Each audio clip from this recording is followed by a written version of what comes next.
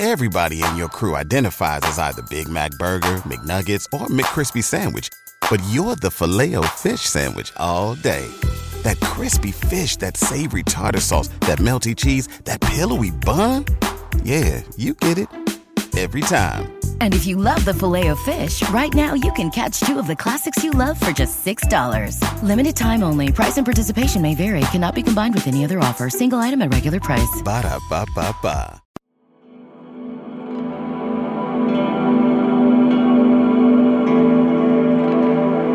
Like this moment of like exhilaration, and it's terrifying and wonderful. It's like being at the very top of a hill when you're about to toboggan down, which always makes me laugh when people warn about, oh, you got to watch out for the slippery slope. And I'm like, have you ever done this? It's awesome.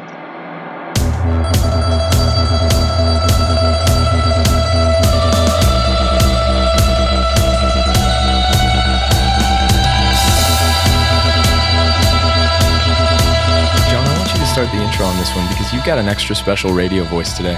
I do. Welcome to the Deconstructionist Podcast. I'm your host, John Williamson. And I am Adam Narlock. And I have a cold.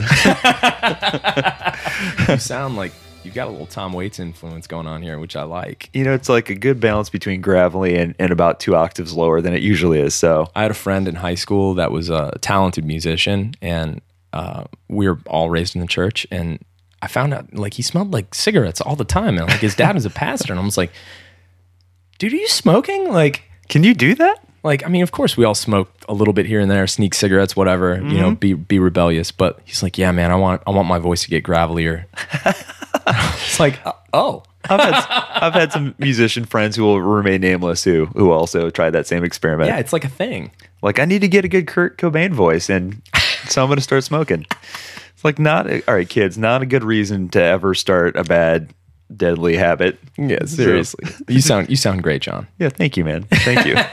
I'm waiting for my voice to go back up to where it normally is. But so we got a little, outside of your voice, we got a little something extra special today. We do. For those of you who have been waiting for some powerful female voices, we have who I'm pretty sure might be one of my new favorite people on the planet. Good grief. Sarah Bessey. Sarah freaking Bessey. So those of you that don't know who she is a Canadian blogger, author, speaker, pastor extraordinaire, and recovering know-it-all. I love that she says that. She claims that as like a title. Yeah. Like, she's like, I am an author, speaker, blah, blah, blah, blah, blah, and recovering know-it-all. It's like, so great. Awesome. We're all about self-defamation. Oh, so. It's fantastic. That kind of self-awareness is just priceless.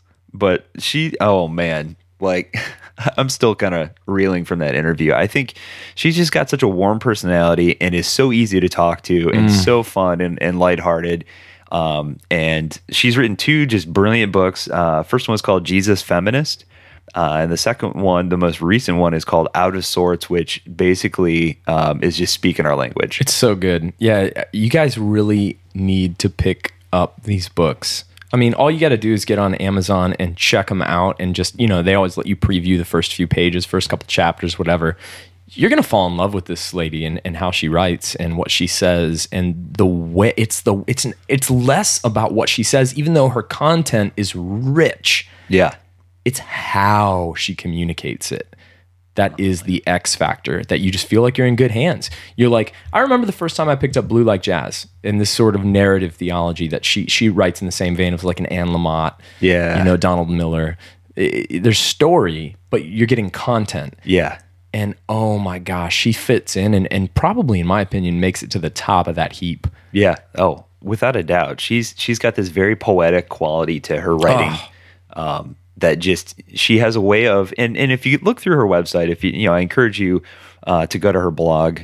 She still keeps it going. She mentions that in the interview, that a lot of folks who started out as bloggers have kind of transitioned into to writing books have kind of left that by the wayside because let's be honest, folks, it's free. Yeah, you don't make any money blogging for the most part. Yeah, and so she's continued to do this because she feels that there's value and importance in that. Yeah. And I mean, most of them aren't super long, but she has this way of just dropping a ton of information on you, writing something truly profound and moving in a very short space. Yep.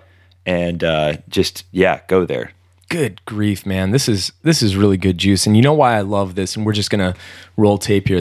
No point in them listening to us before we get her on the line here. But one of the great things that she brought, which we couldn't have planned on, is speaking to those people who are still spinning, still feeling very dizzy and confused and don't know which end is up because they're in this season of deconstructive darkness, this season of doubt, struggling, wrestling.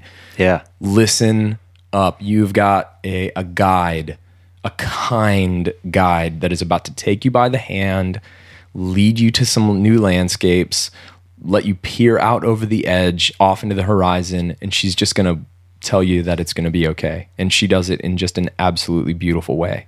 Yeah, and I think a lot of you will identify with her backstory. I mean, she, born and raised kind of like on the fundamentalist side, a little more conservative.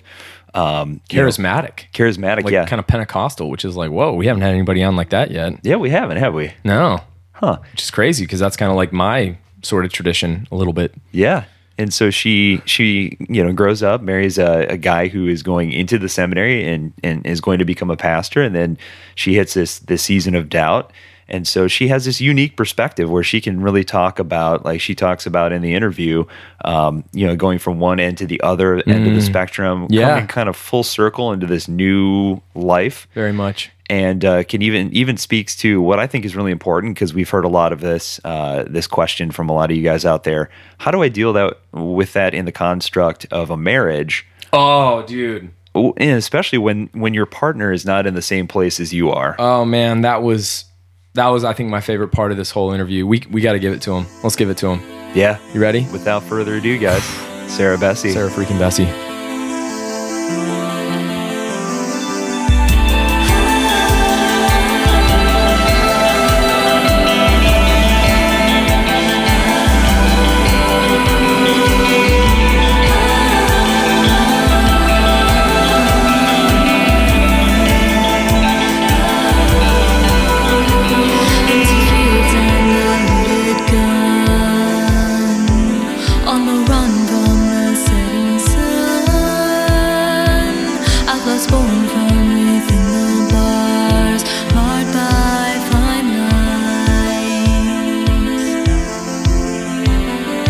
Blaze once now growing weak.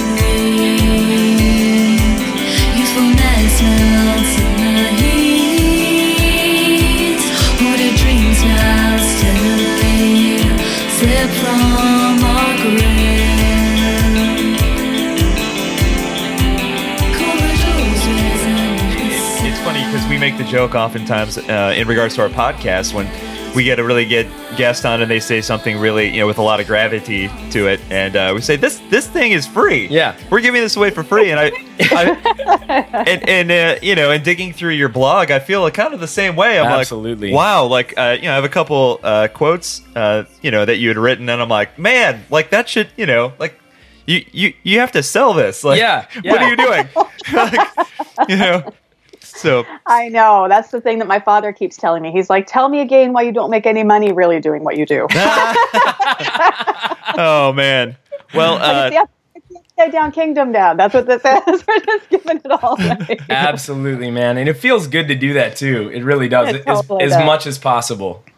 Well, it's so much more accessible, I feel. I mean, that's one of the reasons why I'm still so loyal even to blogging and as a medium. And whenever I have even now, even though a lot of my peers and contemporaries that I came up with blogging, they have all, kind of left the medium or moved on to other mediums. And part of the reason why I'm still loyal is because it's so accessible to people. Absolutely. I mean, one essay on my blog, I can reach 1 million people, and nobody's getting that in a book, right? Like they're not, I love writing books and that's like my great passion. But in terms of actually wanting to reach people, it's hard to beat free stuff on the internet. Yeah. I think there's just a humanity to it also, Sarah. I mean, there's as soon as something becomes transactional, it's not inherently evil, but it is less human as soon as it's transactional. I mean, if you can make it free-flowing, there is so much more connection there, I think. Well, I feel like that there's even this level of you're not really benefiting from it. And so it takes away this sense of like, what's in it for me? Right. Boom.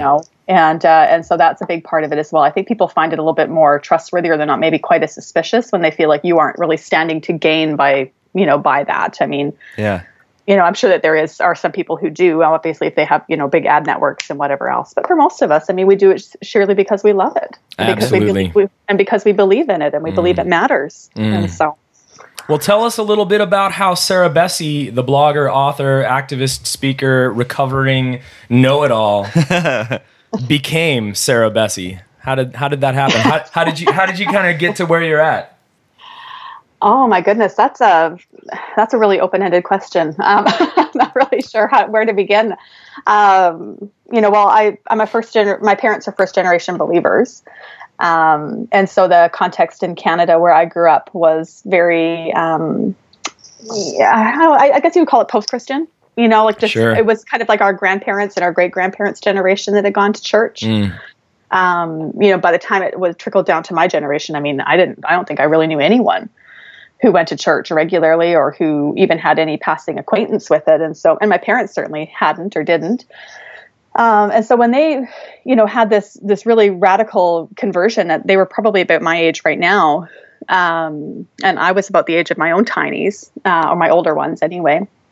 It just reset everything in our lives. And in a lot of ways, it was really, I still feel a lot of tenderness towards that. I particularly feel a lot of tenderness towards first generation believers, because I feel like sometimes we forget what it's like to be new to this and what it's like to be new to this story and what it means when you are on a first name basis with resurrection, right? Wow. When everything has changed and everything's being made new and it all feels like just the best and most beautiful gift you've ever heard in your life. Like there's things that I look back on and I think, we took things a bit too literally, and we definitely, had an overrealized eschatology at times. Because, again, like we didn't know what we didn't know, right? Like we were part of these small communities of all people who didn't know what they didn't know. And like we had no clue where we were in the church story, and we didn't know about things like denominations, and we didn't know about things like, the structure and form and history of the church. All we knew really was that like we had been dead and now we were alive and Jesus was real and everything was amazing. Wow. Right. And so, there's things that are drawbacks to that. I mean, first of all, there's lots of people in the church who feel like they have like a really strong tambourine anointing, and that's right. Just really happy clappy small churches like meeting in leisure centers and community centers. And so it's super innocent. Like I remember my parents reading the Bible, just like absolutely amazed. Like my dad had struggled with some sleeplessness, and I remember him coming across that passage in the Psalms that says, "The Lord gives His beloved sleep," and he was like, "That is amazing! I get to sleep because I'm a Christian." And he went to like 8 hours. Like it worked. Like it just there's nothing to say about this. That kind of innocence and acceptance, and I don't know. You can't really parse that sometimes. No, and so, sure. No, you can't. No, it was really beautiful, and so I mean, obviously that. Shifted and changed because then that changed our lives, and it meant that I then grew up in the church, and we kind of began to move further into the large story. And Michael Spencer, who used to write, he's passed away unfortunately, but he used to write many years ago a space called Internet Monk. I don't know if you guys were around in those days or not. No. Oh, he was so cutting edge, just an amazing, almost pastor to those of us who felt really disenfranchised by church. And he coined it and said that he coined the phrase churchianity. Oh, That most of us had kind of given up on Christianity and had embraced this lesser form of a thing called churchianity, where we learned how to behave in church and we learned how to, vote properly and think properly and don't question and don't ask and, all that kind of stuff. And so that was what I think I really burned out on. Was really that sort of stuff. And so, I mean, my husband and I met, and he became a pastor, and we kind of moved into the American, church thing. And, honestly, by the time we left ministry, we were so burned out and exhausted. And I just launched straight into a massive faith crisis. It was like all the things that I had questions and had doubts about and wonderings and even a tremendous amount of grief and loss and those sorts of things that it all kind of, you can keep a lid on for a certain amount of time. And then all of a sudden you're in this space where you're like, there is no lid. There is no lock. There's no key. Like you are buried and submerged under all these things that you used to keep kind of nicely hidden from polite society. And so that's when I started blogging. You know, That's perfect. Wow. right? Like a lot of people here, I'm going to overshare on the internet because I'm having a life crisis. And so joined the Legion. And of course, back in those days, I mean, most blogging was a super new phenomenon.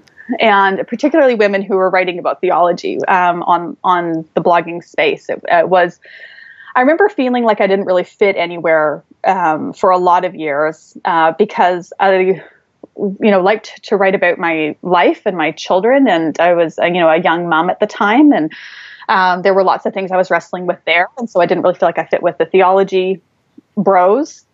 Yeah. Right. On the other side of it, I mean, I was in a season of doubt and questioning and pushing back on things and kicking against traditions. And there was no part of me that was tying up anything with a nice little bow at the end. So, the Christian lady bloggers didn't know what to do with me either. So, you end up feeling like you fit everywhere and nowhere. But then what you end up finding is that there's lots of us who are in that space who feel like you fit everywhere and nowhere, that you defy the box, you defy the boundaries, that you can be a really, this and that. There's not so much the either or as much anymore. And then the amazing thing about that is you realize you're not alone and crazy. Right. That's a good Oh my feeling. gosh. That's a good feeling to encounter too. So Yeah, it is. So one of the interesting things that, or one of the things that I find fascinating, Adam and I were actually just talking about this earlier, is the idea of going through this crisis of faith within the context of a marriage. And you had mentioned that that your husband was a pastor, and I think obviously that brings unique issues with that as well, as Adam can attest to, being a pastor and.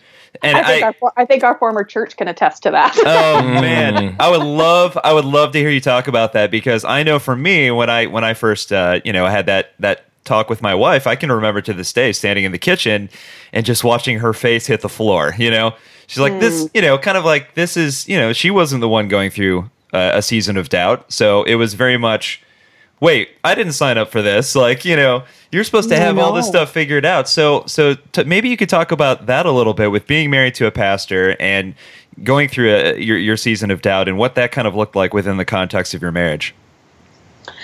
Well, Brian and I have been married for 15 years now. And recently someone asked me kind of for our marriage advice. And honestly, one of the top things I always tell people is learning how to change together and giving each other room to change. Wow. I think that is so key in a marriage. I mean, honestly, if I am a very different woman now than I was when Brian and I got married. And to be honest, he is a very different man. And we have learned to keep pace with each other's, reincarnations over the time, because I think that one of the things we really encountered, my husband was a pastor, was prepared, and directed, and his whole life was moving towards ministry.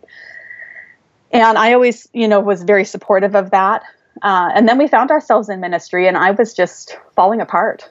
I mean, to be perfectly honest with you, I mean, I felt like I didn't fit. And there are things where I look back on it now. I mean, obviously, you look at on the other side 10 or 15 years later, and you can see that, places also where you were arrogant, places where, times when you were, lacked humility, when I was prideful, when I was hard on people, and sometimes when you're going through your very first, few seasons of critical distance, and you're weighing and establishing those things, you are a horrible person sometimes.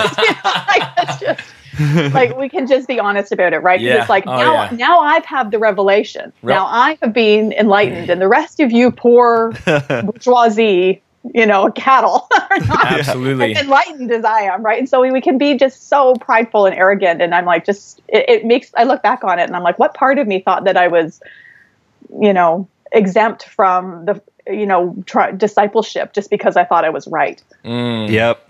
What That's so good. I thought that I got a pass on transforming or on exhibiting and embodying the fruit of the Spirit simply because I thought I had a better opinion now. Oh man, that's good.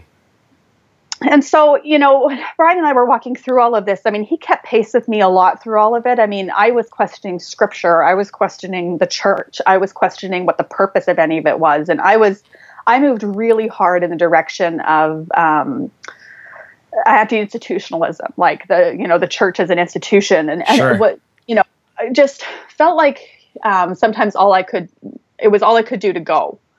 And at the same time, I mean, my husband and I were going through a lot of shifts even within our marriage, in that we were having trouble having children, and we had miscarriages, and we were having these miscarriages in the context of, here's the right formula for prayer, here's the right way you pray, here's how to get your here, and the whole time nothing was working for us. And so I really think that when I ended up leaving church, at the end of the day, it wasn't because of scripture, and it wasn't because of what I thought about signs and wonders and miracles, and it wasn't because of the language, and it wasn't because of politics, and it was really because I felt like there was no room for my grief.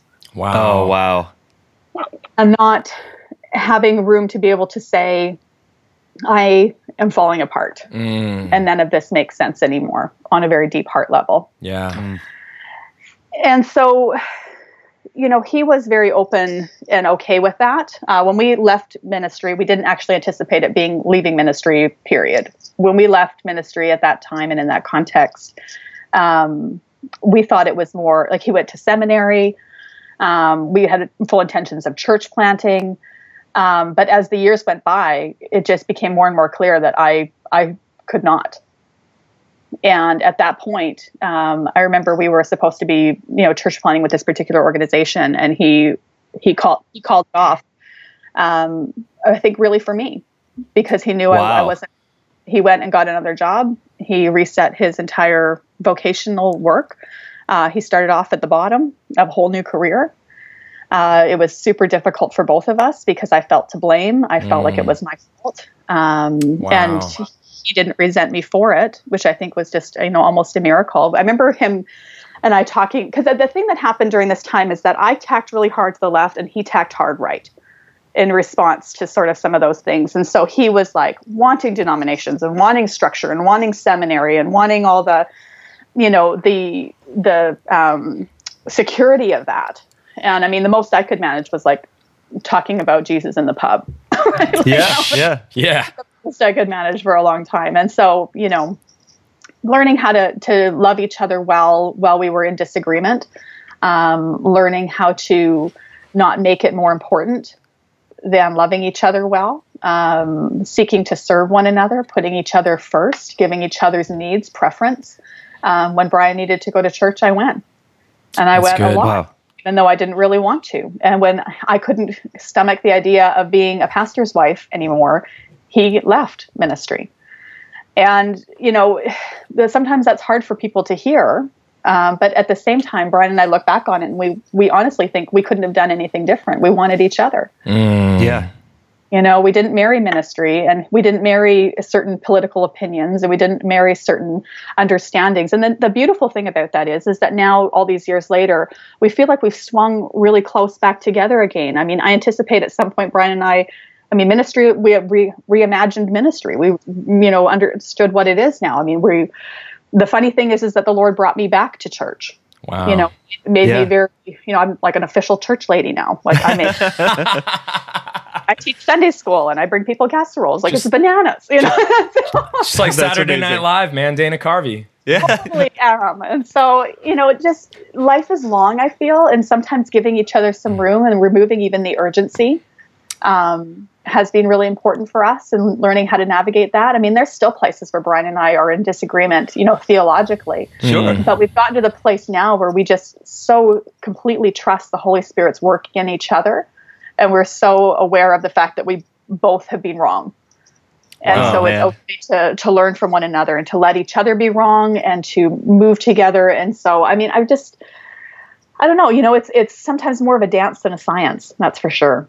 Yeah, I think absolutely. I love what you just said. I think we've had a lot of people reach out to us, through our podcast who, men and women who are trying to figure out that kind of tightrope walk that you have to kind of perform, when you're in a season of doubt within the constructs of a marriage, Yes. especially when the other person isn't in the same place as you are. Yep. So I think that was absolutely beautiful, and it's going to benefit a lot of people listening. So I wonder if I might, Sarah, just before we get into talking about some of your work here, one last little thing I'd love you to say about this.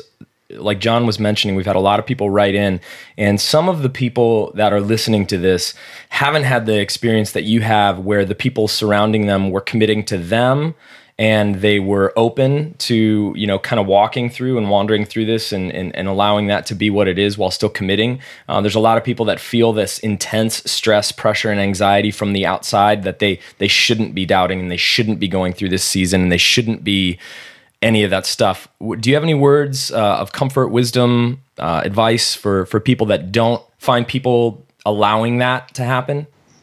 Well, first of all, I mean, I deeply understand it, because my husband stood in stark contrast at times to the way that a lot of people were with us. I mean, we often received a lot of judgment because of the choices that we were making to choose one another, because they saw me as a liability to him. Wow. Right? And everybody wished that I would just get in line, smarten up, and said as much to both of us, right? That I was, costing the man of God his ministry and that's heavy. All that kind of stuff, right? It's a big burden. It's a lot of shame to carry. And to be honest, I carried a lot of it. I mean, the problem is that you hit this point when you cannot be intellectually and spiritually dishonest anymore.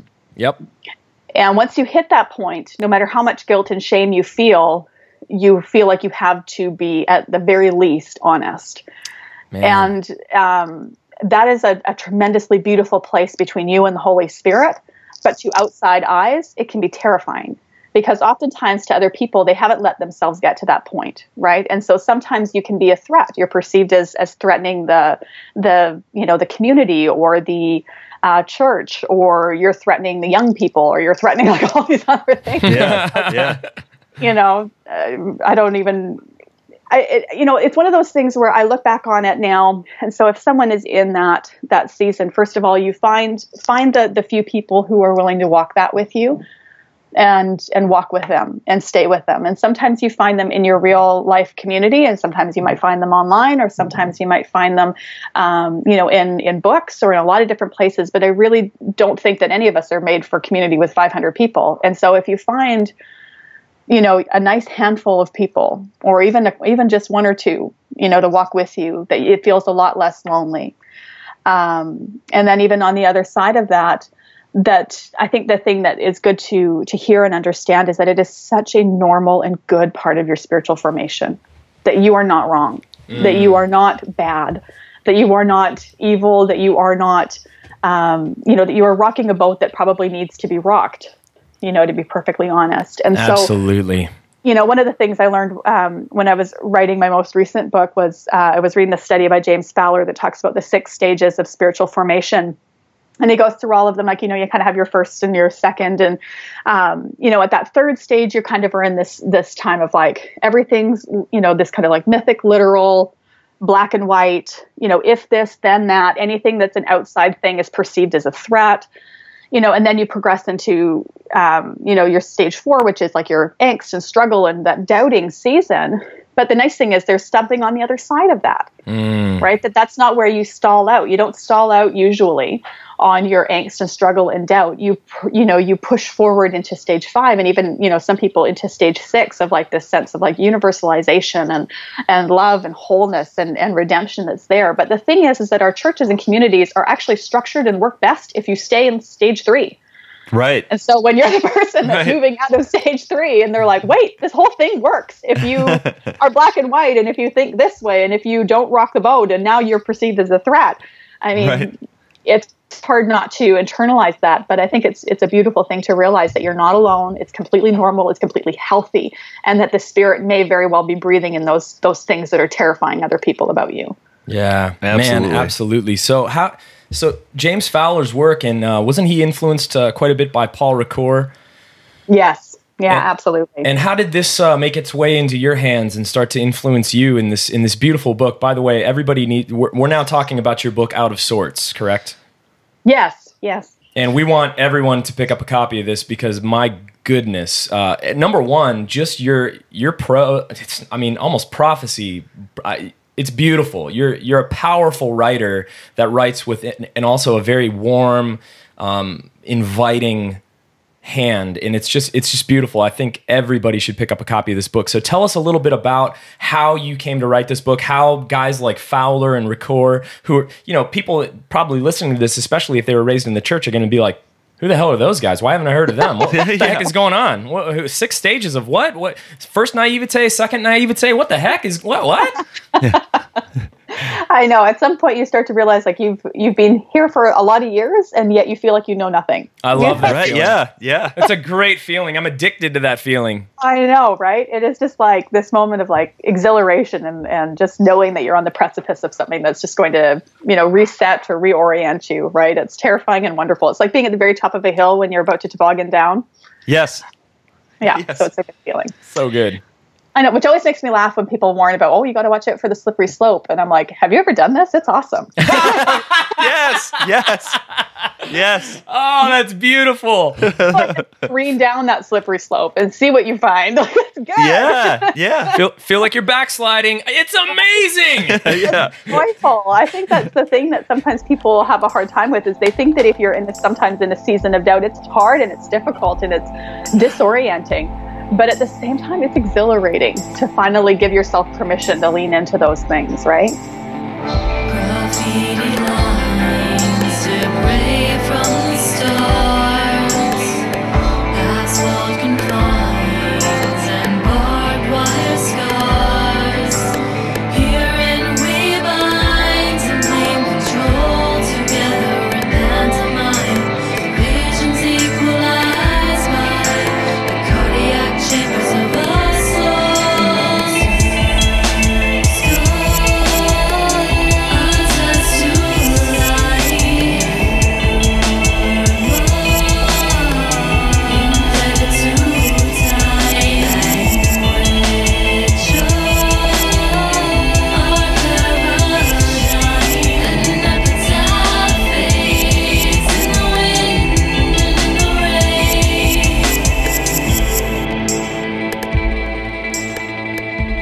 Quote that I pulled actually from your book where you say, lean into your questions and your doubts until you find that God is here in the wilderness too. Mm-hmm. Talk about that a little bit, because that blew my mind. I love that quote. Well, I actually, the idea for that came to me because I have 4 children. So I have a very big laundry pile. And zero free time, right? I know, zero free time. Everybody's outside in the yard right now with my husband, and they keep coming over to peek in the window like, Mom, are you done? Are you done? Why are you even talking to us right now? Yeah. And so one of the things that happened, as I was preparing to give birth, and I remember I'm a natural birth advocate, and one of the things that I had encountered when I was preparing to give birth was this stuff from Dr. William Sears, and he talks about how in the middle of giving birth that you kind of enter into this cycle. He called it the fear, tension, pain cycle. Yep. Right when you're in the middle of labor. And so, you feel afraid, and so you get really tense, and then that increases your pain. And the increase of your pain means that you get more afraid, and the more afraid you get, the more tense you get, and that increases your pain. And so oftentimes you kind of get caught in this resistance vortex that just intensifies. You're terrified and you're in pain, and it just keeps increasing. And so the thing that he, recommended, or he said, is so counterintuitive to what we think we should do, which is fight against the pain, resist it, medicate it, whatever. But instead, the only way to release it and disrupt the cycle is to lean into the pain. Oh, and wow. I was like, this is bananas. And then I went in and had, I've had 4 children now. Yeah. And all of them, I give birth to 3-month-olds. And so my husband's like, and they're all like 10-pound babies, 9-pound babies. I have huge babies. And I discovered when I was in the midst of labor and delivery, just this tremendous metaphor of being true. That the only thing that disrupted the fear was, instead of fighting against the pain, was to lean into it. To train my body and my mind and my soul to lean into that pain, to work with it. And that is what freed me from fear, freed me from tension, and allowed me to bring forth new life.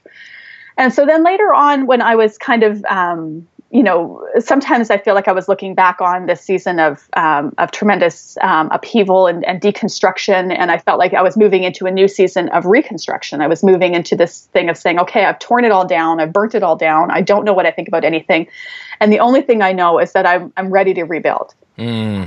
I'm ready to say I'm not just against things anymore, that I want to be for something, and I want to figure out what I'm for. And I want to, and really the only thing that made sense to my heart at the time was Jesus. And so, for me, learning how to rebuild on that cornerstone of who is Jesus Christ, what would this look like if I was actually an actual disciple? Like, what would this actually do to my life? Sure. And so I remember just having this really strong sense of like, you need to lean into the pain. This metaphor was so applicable to all of my spiritual formation that it was only when I was fighting against it, when I was trying to medicate it, when I say medicate, I'm not saying anything that is about, that's slandering anything to do with mental illness or depression or anything else. I'm not at all talking about that at all. I'm talking more about like numbing it. Sure. Right. So maybe the wrong word, numb it. So if we want to, numb the pain, we want to pretend the pain's not there, or we want to fight against it, or we want to run away from it, or we want to flee from it, or whatever it is. And yet all that does is increase our tension within it, which increases our pain, which increases our fear. And, we just kind of continue to stay in this vortex that feels so unbreakable. And the only way really to set yourself free from that is to lean into that pain, to go chase right to the very center and depth of the questions you have, the doubts you have, the pain that you've experienced, the suffering that is unanswered in your life, the injustices in the world, and to really stand before God and say, I need to lean into this. I need to follow this all the way down. And I think the thing that I discovered is that that's where the release is. Wow. That's what disrupts it. That's what breaks it. That's what sets you free. That's what opens you up to this whole vista that now you get to walk out into and say, okay, I have no idea where anything is. It's like I've moved to an entirely new country. Nothing makes sense anymore, but I'm out in the wilderness and it's okay. Man. Wow. Some of the things that you were saying are so wonderful and so insightful and that aha moment of like, oh my gosh, I need to lean into the pain. But it's also so counterintuitive because the way our brains are wired is no, get away from the pain, avoid the pain, circumvent the pain, whatever. But it's counterintuitive to lean into the pain. So do you have any maybe suggestions on how some of the people that are experiencing that can start to do that in their spiritual life, their interior life? There's a lot of different ways where people can do that. And I think one of the things, even I remember when I was writing the book, I really did have this sense of wanting to write something that was not necessarily prescriptive. Someone who wrote, I think, what is an excellent book that's very practical for that kind of stuff was Kathy Escobar's book, Faith Shift. Oh, yeah, absolutely. Right? I don't know if you guys have read that or not. Just phenomenal book. Yeah. And it's very practical in terms of like, here's what you can do, and here's how to navigate it, and here's how to figure out how to deal with people and everything else. And I found that incredibly helpful. And so for me, when I was writing this book, for me, a big part of it was that I didn't really want to come back to people who felt like they had no answers and they didn't know what they were doing. And then to show up and say, well, here's a nice, new, tidy set of answers. Go ahead and take these and everything will be fine, right? And so, I think that part of it was this sense of when you are leaning into the pain, it can look really different for where you are and for what those issues are, for what those questions are. Sometimes it can be a process of years. Sometimes it can be an untangling. Sometimes it can be a very quick, sort of release and experience that you kind of have. Sometimes it's talking to people. Sometimes it's reading books that you've never allowed yourself to read. Sometimes I feel like one of the first things that happen when you begin to change your mind about stuff is you begin to think that the people you've always disagreed with maybe actually aren't completely nuts after all. Wow. Yeah. Yeah. That's almost the first thing is you're like, wait, I've always thought they were completely wrong and didn't, love anything to do with God. And yet all of a sudden they are making absolute sense. So something's gone crazy here. Absolutely. I know that. I know that feeling. Right. It's just kind of one of those feelings where I remember, hearing all these people, hating on liberation theology. Yeah. Right? These, leftist, liberal, Latin American theologians. And then I started reading it and I was like, this stuff's amazing. Oh, This is absolutely amazing. Everybody should be reading this stuff. This completely resets. And so then I remember feeling this sense of like, what is the matter with, theology departments in these, big, huge schools that they aren't reading this stuff? Like, absolutely. Because it's disruptive and it's threatening and it's, it's not part of the approved message. It's not coming down the, the white theologian mountaintop, Absolutely. There's no man on the mountaintop here. Instead, you're listening to like Latinas, or you're listening to like, all this stuff from workers. And, it just was like, oh my gosh, this is amazing. But I remember having this sense of like, almost like I was doing something wrong the first time. Yeah. I remember somebody telling me one time they had that same feeling when they started reading Richard Rohr. Because they'd been told so long that he was like this mystic and this, new agey, whatever. And of course, I'm charismatic and grew up in the charismatic church. So I'm like, I have a really high threshold for woo-woo.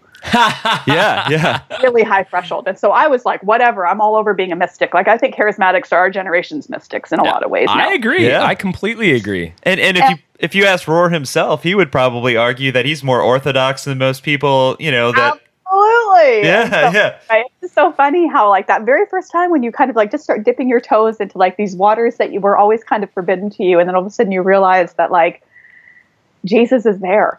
The Spirit is there. That truth and the story of God is so much bigger and wilder and more inclusive and beautiful and weirder and generous than you ever could have imagined. And look at all these people. Look how big the family is. Yeah, that's beautiful, Sarah. That goes right along with what so many of our guests have said before, and that's a message that we're not planning on bringing out over and over again. It just keeps happening. I remember what Alexander Shia said. He's one of the first people we interviewed, and he said, one of the beautiful things about the Gospels is at the end, they didn't name the mountaintop because this was the evidence of this cosmic Christ that, we don't have to bring the Christ everywhere. We go everywhere and realize the Christ is already there. Absolutely. And I think that that's a huge shift. I mean, one of the final things that my husband and I think probably, in all honesty, we're probably still unpacking, was even what we called like our evangelical hero complex. Oh, right? yes. Right. This idea that like it's up to you to save the world and up to you to change the nations, and full-time vocational ministry is the top of that hierarchical chain, and anything else is just pew fodder. And, you're just financing the real work of the ministry, and you've got to, all this other kind of like bullshit that you end up sort of sitting with. And it gives you such a complex about things. But then on the other side of that as well, it creates this idea of like us and them. Like the gospel doesn't show up until I show up. Like, give me a break. Give me a break. Yeah, well, and one of the things, I mean, kind of, because we definitely want to talk about your previous book as well, and have some time to discuss that a little bit. But one of the things that I really enjoyed that you wrote, you mentioned several times that while we might be on a journey, not to be afraid, and that your path might lead you elsewhere. But in your case, you said it brought you full circle, but only with new eyes, a new heart, a new mind, a new life, and a wry smile. And that maybe when we come out of this, maybe instead of attaching ourselves to, evangelical, or a Lutheran church or Methodist or, some sort of label, rather we can be just disciples or pilgrims or followers of Jesus. So maybe you could talk about that a little bit, and then we'll get into Jesus Feminist. Sure. Well, I think one of the big things for me is I honestly never thought I would end up back in church. Wow. I really did believe that I had been set free.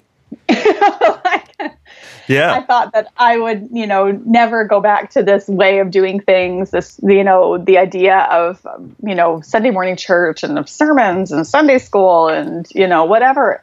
And so when my story corkscrewed back around, not just on that, but even on the type of church, because a big part of my journey over those years was learning how big the story of God is, and being open to learning from different traditions and different people. And so I got to this point where I felt like I gathered all of it to myself and was really deeply changed and challenged by, Anglicanism and by ancient practices of the church, but even by, like I said earlier, like the global story of God at work in the world. And so it's like, I honestly thought that even if I ever did go back to church, it would be one of those like cutting edge, super progressive, places. And instead I'm just like, I'm in a school gym. Yeah. Like, I'm in a school gym with like a bunch of folks that I probably would have gone to church with 30 years ago. We wave flags, right? We've got like the whole big thing. And I just love it with my whole heart. And I never would have foreseen that tenderness and that love for it being reborn in my heart again. But I think the thing that's really interesting to me is I feel like we're seeing a generational distaste with tribalism. Oh my gosh, yeah. In a lot of ways. And so even though I'm in this church, I don't feel loyal to that thing of like, we finally got the code cracked. Right. Like, this is the only way to worship. This is the only way to preach. This is the only way to experience the gospel. This is the only way to embody community. Like, there's zero part of me that thinks that. Like, this is one expression and I'm happy here, now. Sure. But at the same time, I just can see so much more, that so many different expressions of faith. And I can look at it and bless it and even long to be a part of it and participate in it. And I think that's one of the things I've loved most about traveling and preaching and speaking these last few years is it has just given me such a renewed love for the church. Because everywhere I go, all across Canada, all across the United States, into the UK, I just keep encountering people who believe it, who love Jesus, who love one another, who love their communities and neighborhoods, and they are Methodist and Baptist and nothings and nuns and post-Christians and, modern Christians and, all over mega churches and tiny little house churches and, social justice initiatives and, depressed and oppressed areas and then gentrified suburbs. And I have been all over the map in the last few years. And all I can say is just how much hope it gives me for the body of Christ, because everywhere I go, I feel like you're seeing this. You're seeing this sense of like deep love and thoughtfulness and inclusion and wholeness. And it just gives me so much hope when sometimes the dominant narrative is so different than that. Oh, man, that's beautiful. Gorgeous. That actually covered my other question, so thank you. I was just going to ask, how do you kind of maintain that label-lessness, if that's a word, and still kind of plug into a church community. And, and I think one of the things that you pull from in some of your work is obviously one of our favorite people, Phyllis Tickle. We're still a little bitter that God took her from us before we got a chance to talk to her. Right before we had a chance. Yeah, we didn't start this in time. So, but just the idea, and I know that you talk about this too, but the idea of the Great Rummage Sale, and how I believe that you've said that you even feel that we're kind of in this kind of almost new Reformation. Mm-hmm. And we could not agree more. I think there is this large contingency of people out there, you can call them millennials or Generation X, whatever you want to call them, who are hungry for, I think maybe even, I don't know, like a third option.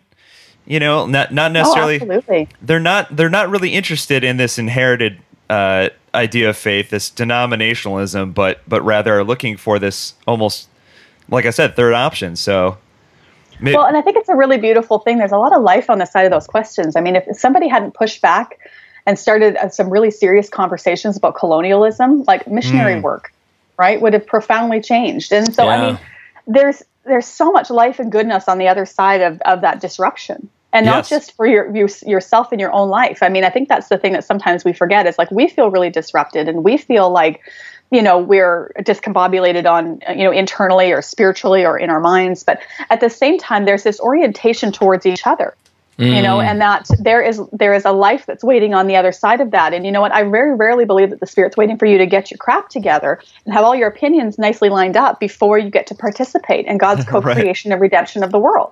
Absolutely. You get to have all the wrong opinions in the world you want, and you still can be oriented towards people and be a person of love and be a person who's embodying and displaying the fruits of the Spirit or, reaching out towards one another in relationship and in community. And I mean, I think that there's so much, that we can upend systemically, as well as what we're upending within our own souls. Man. I just this is a free podcast, Sarah. Yeah. It is. And we're just having too much fun. I mean, you should see my face right now. I'm glad you can't, because you'd be like, is he okay? Oh, man. Oh, Sarah, that is just, I could ask you 20 more questions all down this line, because this is, I think, what we like talking about most. But I really want people to understand a little bit more about your first book. Obviously, being a blogger got you on the map. You had some things go viral, and then you write a book with a very provocative title that's open for a lot of misunderstanding. And I'm pretty sure maybe that's why you chose it. maybe not.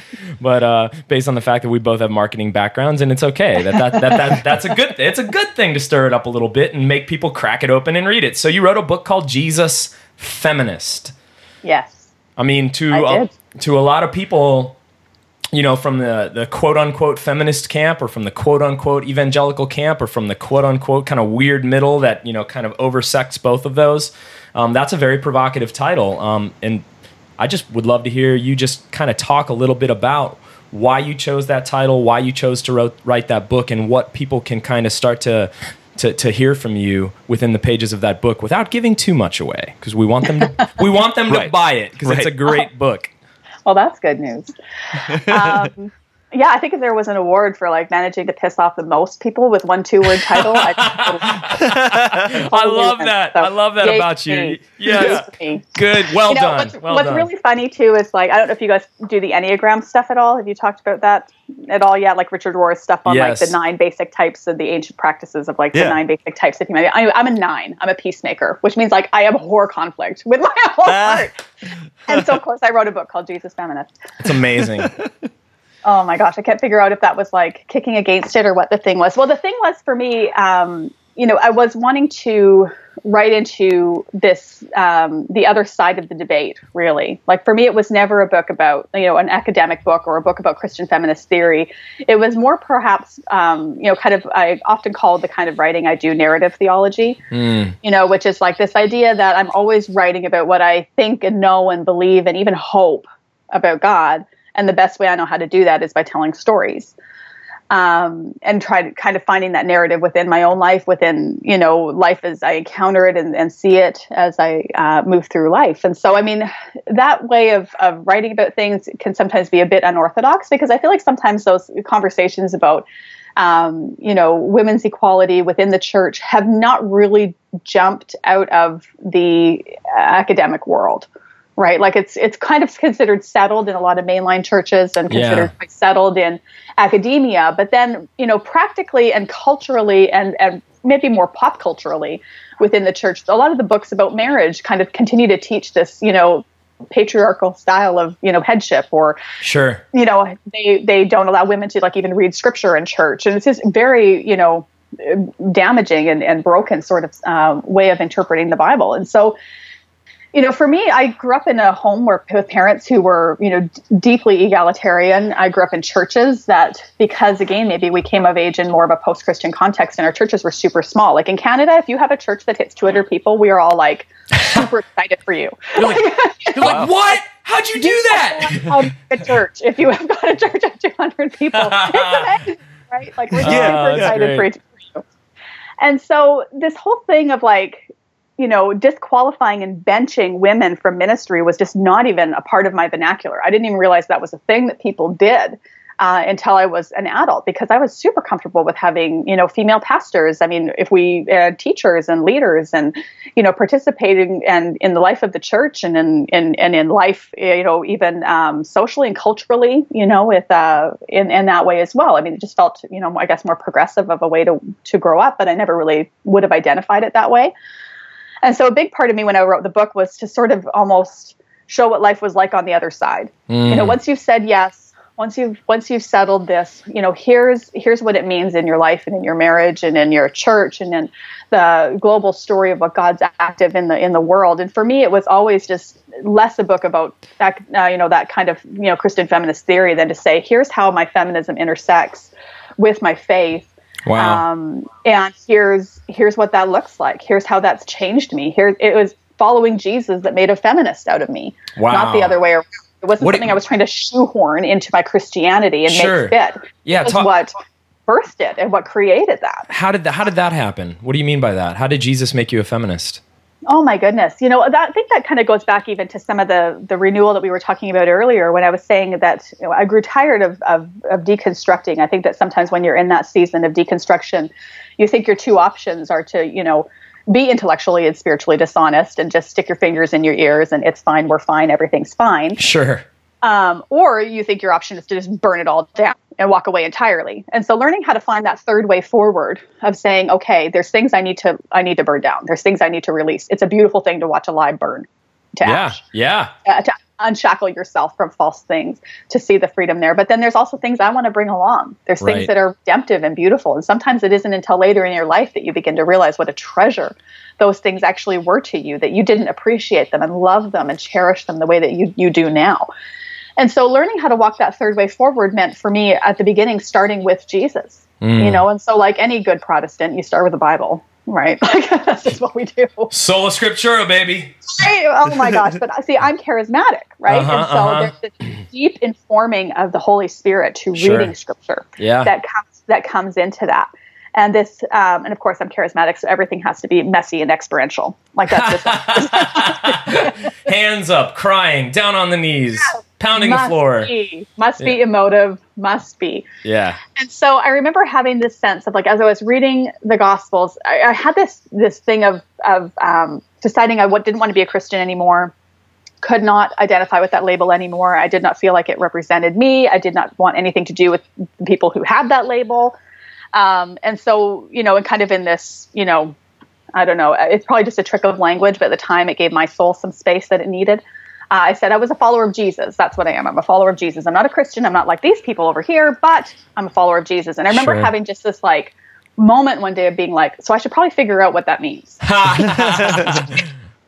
Right? Like it was just this innocence to it almost. If I was like, I actually don't know a whole lot about Jesus. I've heard a lot about Paul. I've heard a lot about thou shalt and thou shalt not, and the man on the mountaintop and others. I literally need to know who actually Jesus is, and so that's what reset almost everything in my life. Because I mean, Brian Zond always says that if you want to know what God is like, you look at Jesus. Jesus is what God has to say. Yeah.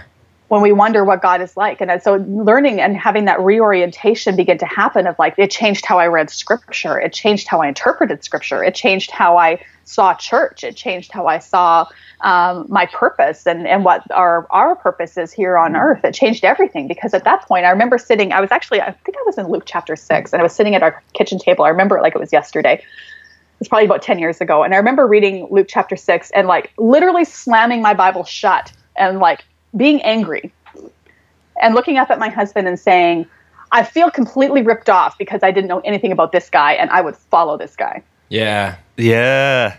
That's awesome, man. This is worth leaving your nets and following him immediately. This is worth being martyred for. This is worth all of it. And now I get it, and I feel like I never did, and I felt ripped off.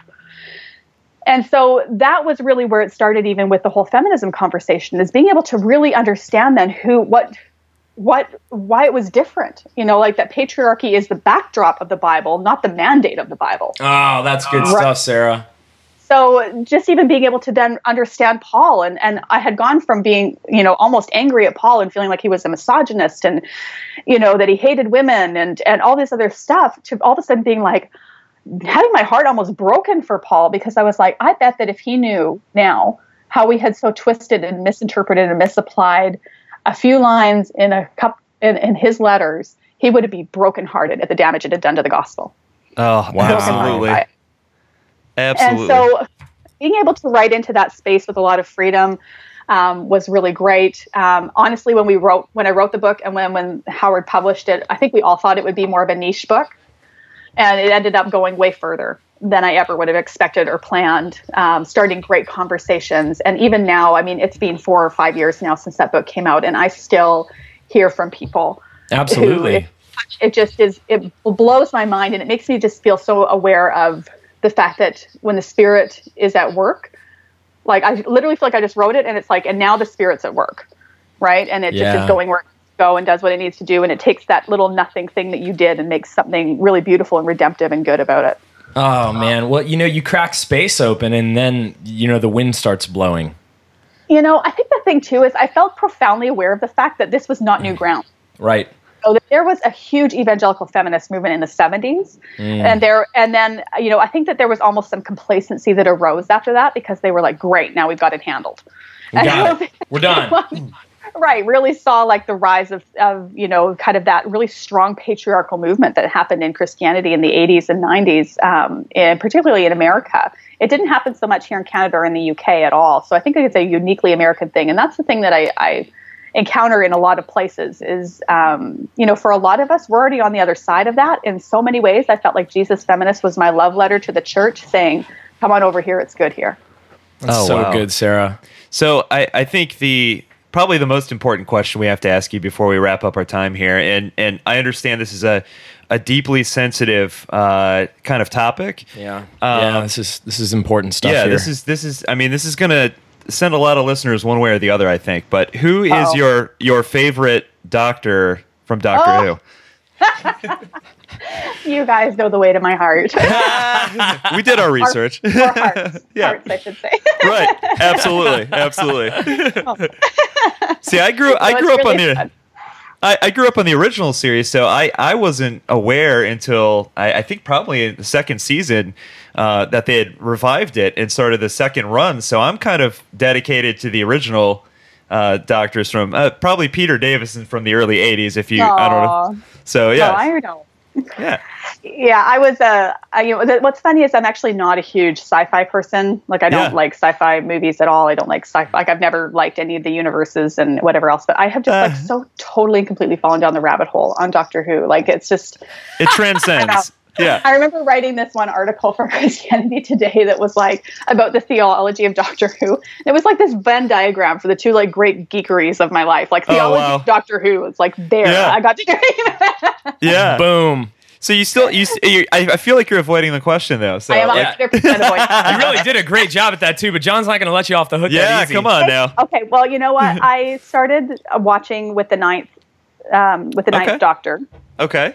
And so a big, I love each of them for their own thing. And then I've gone back and I've watched the classic series since then. Oh, good. Not all of it. And I, have things that I love, in that series. But, when I really fell in love with Doctor Who was with Dave Tennant. And so I'd probably say that the 10th Doctor is probably the one that first won my heart on the whole thing. But then I look at it and I'm like, I love Matt Smith and I love Peter Capaldi now. Yeah. I was really out on Peter Capaldi because I fell so in love with the 11th Doctor's incarnation and his energy and I felt like he brought this, very multi-layered performance to it that just unfurled over the whole storyline that kind of came along with it. But Peter Capaldi, it took me a long time to get a hold of it. And then I think when I really thoroughly was like, he might actually be the best Doctor ever.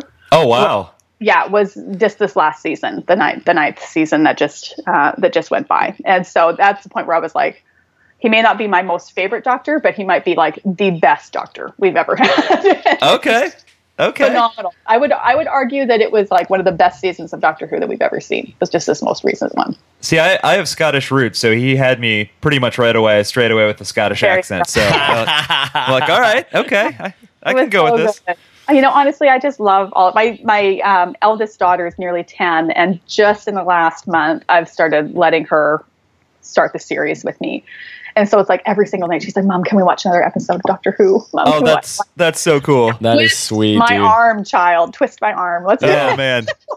Those kids learn how to manipulate so quick, man. Yeah. It's so great. They know the way. They know the ways. Well, I can certainly identify with your love of all things British television. I think we've watched them all: The Fall, Broadchurch, Sherlock. So Broadchurch. Oh my gosh, can we talk about Broadchurch? That show. Absolutely. Ruined. I've never binge watched a show in my life. I've never really I just again, you have 4 children, you have life. Like I don't have. We literally put our lives on hold to finish the Broadchurch. Oh man, I've gotten so many people on that. Late at night, and we'd be like, "We've got to watch the next one. We've got to watch it." It's so good. I love it. It's so good. I'm glad to find another fan. I've gotten quite a few people hooked on that series. So. Oh my gosh, it is like my go-to. I'm constantly recommending it and getting people addicted to that one because the thing is with Doctor Who is that it's a difficult series for some people to get. Yeah. Whereas Broadchurch, I feel like I can win with that one. Call the Midwife is my other favorite. I love Call the Midwife with my whole heart. I think Call the Midwife should be required viewing in every seminary program ever. Wow. I think yeah. If I could make one change to seminary programs, I'd make everybody watch Call the Midwife. You heard it here first, folks. Yeah, there we go. Northwestern, Dallas. Are you guys listening? Yeah. Sarah Bessey says. It will change everything. That's beautiful.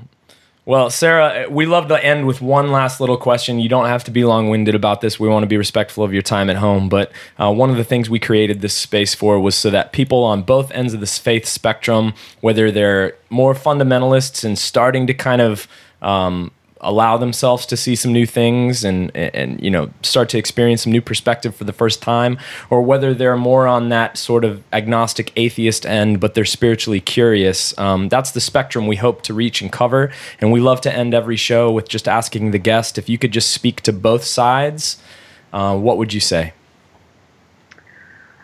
I think that if I had to distill almost everything I've ever written and spoken and said down to one thing, I would always, and I will probably go to my grave, saying that you are so incredibly loved. That you do not need to be afraid, and that you are so loved. I am so completely convinced of how deeply beloved, deeply worthy, deeply valuable you are. No matter where you fall on any spectrum, no matter where you live, no matter where you're from, no matter what is going on, that nothing that could possibly change about you and nothing that is unchangeable about you will ever move or change the meter of your belovedness in God. Wow. You are loved as you are.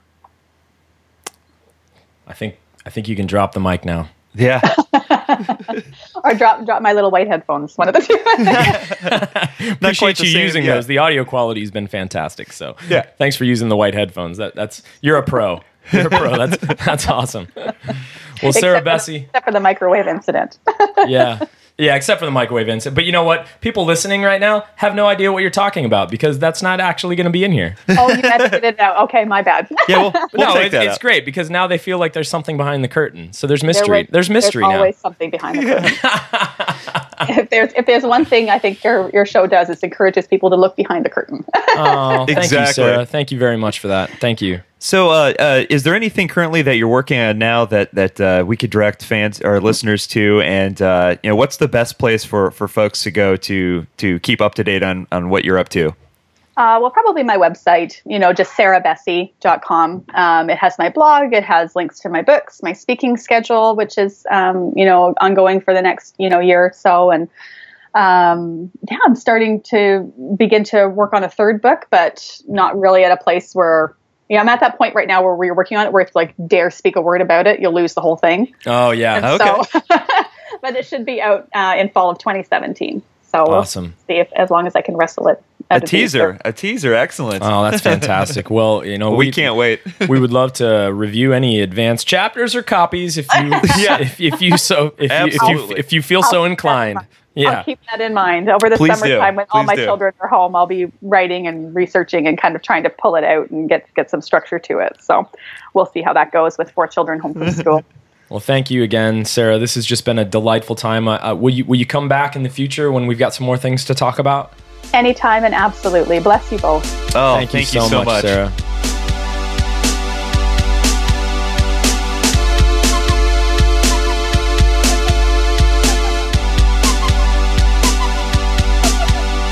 Shaken so suddenly, so come out whispers within. Drifting at the heels, a reaper in the crystal side of loading go undetectable. By mirrors with claims untold. Stalwart bones who fell in mine. With free hands, no shackles to bind. Traceable by stench of eternal decay. Long live the error of the wreckage that is required. Wow. I now completely understand why so many of our listeners have been like, you need to get female voices on. Holy crap. Yeah, for those of you that wanted female voices, Adam and I were just talking about this off mic, but she might be one of my favorite humans on the planet now. I was making a little heart with my hands. Yeah. And putting it over her little Skype icon, and it was a little creepy. Yeah. But I was just falling in love with everything she had to say, and she's just so genuine. and wonderful. I make little heart icons over your face too, man. Like right now. I may have mimed "I love you" a couple times. I mean, this is one of the other things we were talking about that I find just absolutely impressive about what she does is not only now, if you haven't gotten a chance to read her blog, at the very least, like we said, it's free. Go to her website. She's just such an amazing, beautiful, just loving writer. But there are definitely people out there who are gifted writers. Just gifted with the written word, but don't have the best oration skills, shall we say? Yeah. We know some people like that. But she's just gifted on both ends of the spectrum, man. Dual threat. Wow. Yeah. Like I noticed a couple times both of us were like we had questions on the list, and she just totally just crushed a question without us even having to get to it. So we're like, no, we'll cross that one off, and then we'll cross this one off. I'm going to say this, and this is a big statement. Yeah. And, she talked about Enneagram. I'm 7. I'm, extremely enthusiastic and positive, like almost all the time. What are you talking about? I don't know what to do when there's no hope left. So this is obviously a Enneagram 7 type comment, but I'm going to say it. I think we found our new Phyllis Tickle. Yeah. Like, she's young. She's so wise. She so gets it all from that big, like 50,000 foot view perspective, like Tickle does. Yeah. And I mean, she must be heavily influenced, but like so many times the way she was talking about the entire state of this whole thing. Yeah. From the dark end to the light end, or however you want to talk about the differences, from dark to, from losing to finding, the whole narrative seemed to just unfold in front of her. And she could just talk about the whole thing with this level of wisdom and expertise that I was just like, I was not expecting that. No. I've read her stuff, I've listened to her, but when we don't send people notes on like what we're going to want to talk about. No. It's all off the cuff, and she was just all over it. Like I was like, I'm in the hands of an expert right now. Yeah.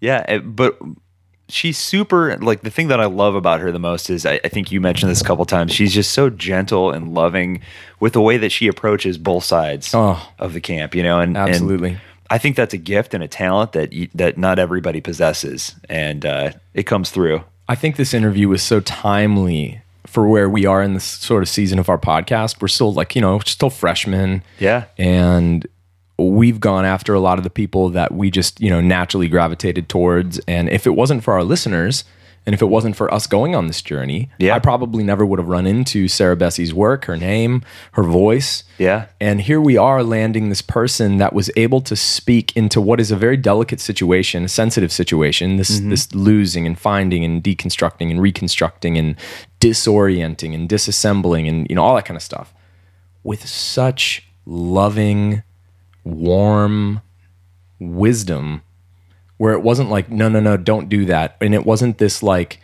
I've so transcended that now I'm telling you guys what it's going to be like later. It was this like, I get it. I'm there, but I'm also not there. And here's some other things to expect. And I understand it. And don't be afraid. And it's okay. Yeah. Dude, I just feel so hugged right now. Man, I mean, and she just has a poetic way that she puts it, where she talked about leaning into your questions and your doubts until you find that God is here in the wilderness too. Boom. Like there is no place you can go where God does not already exist. Absolutely. Absolutely. And the whole idiom or metaphor or whatever you want to call it about leaning into the pain and like how counterintuitive that is, but that you have to do it. And that's the only thing that's going to break the cycle. And so many people listening right now, you feel like you're in some kind of weird cycle that's sucking the life out of you. And I'm not claiming to know who you are or your situation. And I'm not saying that this is a quick, easy, like, well, hey, just do this and you'll be fine. I'm not saying that. Right. What I am saying is maybe taking Sarah's advice or wisdom or whatever and applying it and realizing that, you're wired to avoid pain. You're wired to avoid shame, guilt, separation. You're wired to, avoid all these things. And one of the things I kind of heard her say is, using that childbirth analogy is, I mean, I'm sure I've seen those natural births, man. Your wife did one, right? Yeah. They get the like cool little jacuzzi. Yeah. Right. And it's like, okay, maybe that's the jacuzzi's important because you're trying to tell yourself like, yeah, the pain is telling you to tense up. You need to relax and lean into it. Yeah. And it's like, okay, if I had one takeaway from this episode, my takeaway is, all right, grab a beer or a glass of wine, get your ass into the jacuzzi and lean into that pain. Yeah. Yeah. And do it with a friend. Do it with get into the jacuzzi with a friend. Wear your swimming trunks. Or not. Or not. Depends on your level of weirdness, you know. Grab a beverage of the fermented persuasion if you're into that. Yeah. And lean into the pain. And she said you'll find these new vistas open up. It'll make leaning into that pain not just worth it, but like more than worth it. Yeah. Unbelievable. We could go all day. Man, like the other quote that, and I'm definitely putting this one up on the Instagram, but the one quote that she has, and I think it was one of her blog posts, I think about, maybe it was the one about leaving evangelicalism. Yeah. Why is that so hard to say? Because it's a big word. But she talks about, you know, when she's really, I felt like at this place at the end of that article where she's talking to, you know, people who may be going through similar journeys. And Lord knows that there are tons of you listening to this podcast who have reached out to us who are going through that exact same journey. And it seems like your whole life, you know, most of our lives are built upon this structure of faith, right? Sure. So when that starts to crumble, it starts to disrupt all aspects of our lives. So, you know, there's a lot of doubt. There's a lot of unknowing involved in going through one of those journeys. And she in a way that's just so beautiful, she's speaking to all of these people reading her blog. And she just says, look, you aren't condemned to wander forever. Remember now, after the wilderness comes deliverance. And you're like, oh, it's going to be okay. Jeez. Yeah. Absolutely wonderful. Man. Yeah. Yeah, I got nothing else, man. I hope everybody enjoyed that. This is going to be the summer of Power Women. Yeah, hashtag Power Women. We've got so many good guests for you guys. We just want to thank you, those who have come along on this journey. We thank you at the end of almost every episode because there's not a day that goes by that John and I don't look at each other and go, we are so lucky. Yeah, we get to do this. And it's important. It's important to you guys. It's important to us. And we're so thankful. So if this means something to you, absolutely. If you feel compelled to, you don't have to, but if you feel compelled to, we do have a donate option on our website. We appreciate every dollar, every cent that comes in. It helps us to continue to put out the best product that we can put out, and of course manage our wives' blood pressure. Yeah, exactly. You know, because there are costs associated with putting out this podcast beyond just time constraints and that sort of thing. And of course, we do have that trip to New York planned this fall. We've got some great guests coming up that will slowly start to release some of that information, but we're going to go there, do some live in-person podcasting, and maybe even an opportunity for those of you that live in that area to come out and meet up with us at a bar. That'd be so fun. Have a drink. We have to do that. So we have some great opportunities, and we do have that Patreon campaign is in the works. We just got to put together a sweet video. We're very self-conscious of the fact that we have faces made for radio. I'm nervous. So there are going to be lots of makeup, maybe even some full something that might cover the full face. I like hiding in the cloak of darkness that the podcast provides, man. What if it was just a video that was just pitch darkness and I was just talking out of the darkness? Just all you can see, the spotlight's just on a mic stand. Yeah. And you can see like our knees and maybe our hands on our knees, and we're sitting on bar stools, and that's it. You never get to see us. That would be hilarious. We might have to do that now. Or ventriloquist dummies just talking for us. That'd be so great. But that's coming out soon. Yeah, we love all of you guys, and we understand that, you know, we try to play this whole podcast thing with a light hand, some brevity and some fun and some humor. But look, if you're listening to this, we know this is serious stuff. And what you're going through is legit, and we're here for you. So reach out via Twitter, email, Instagram, do whatever to connect with us, connect with others. Yeah. Our forum has been a little quiet lately. I feel like the forum is something that people. There's just not a lot of forum activity because we post this on. You're probably listening to this on iTunes or on a podcast app. You're probably not streaming this off of our website, which you could. but it doesn't make people want to go to the website. But we just always want to remind you there is a forum, Deconstructionists Anonymous, and it's a safe place. And it's on our website, thedeconstructionist.com. Yep. So go there, click on the link for Deconstructionist Anonymous, and you can post on the forum. And we have been getting a lot of feedback lately for those of you who are really struggling to find a community or a safe person in your geographical area. That would be a great place to reach out and see if any other people are in your area that might want to start, even just going out for a coffee or something. Right. We appreciate all the reviews on iTunes. That helps keep us visible. Yeah. If you want to trash us, maybe don't do it on iTunes. You can be as honest as you need to be, but like we would love the opportunity to respond if you absolutely hate what you're hearing right now, but you've still chosen to listen to the entire episode. Not really sure why you would do that, but leave us a review on iTunes. That helps keep us visible so other people can find it. Share this podcast, just like you would have wanted it shared if you're here and you're connecting with it.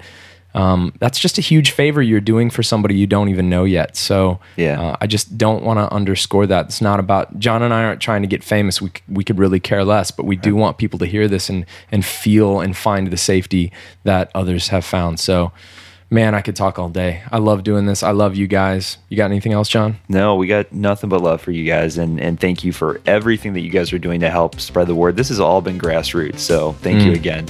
Yep. With that, we are the Deconstructionists. My name is Adam Narlock. And I am John Williamson. Until next time, everyone.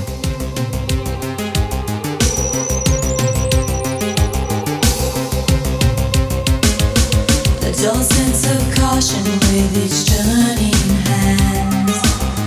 These cells that connect rooted in foreign land.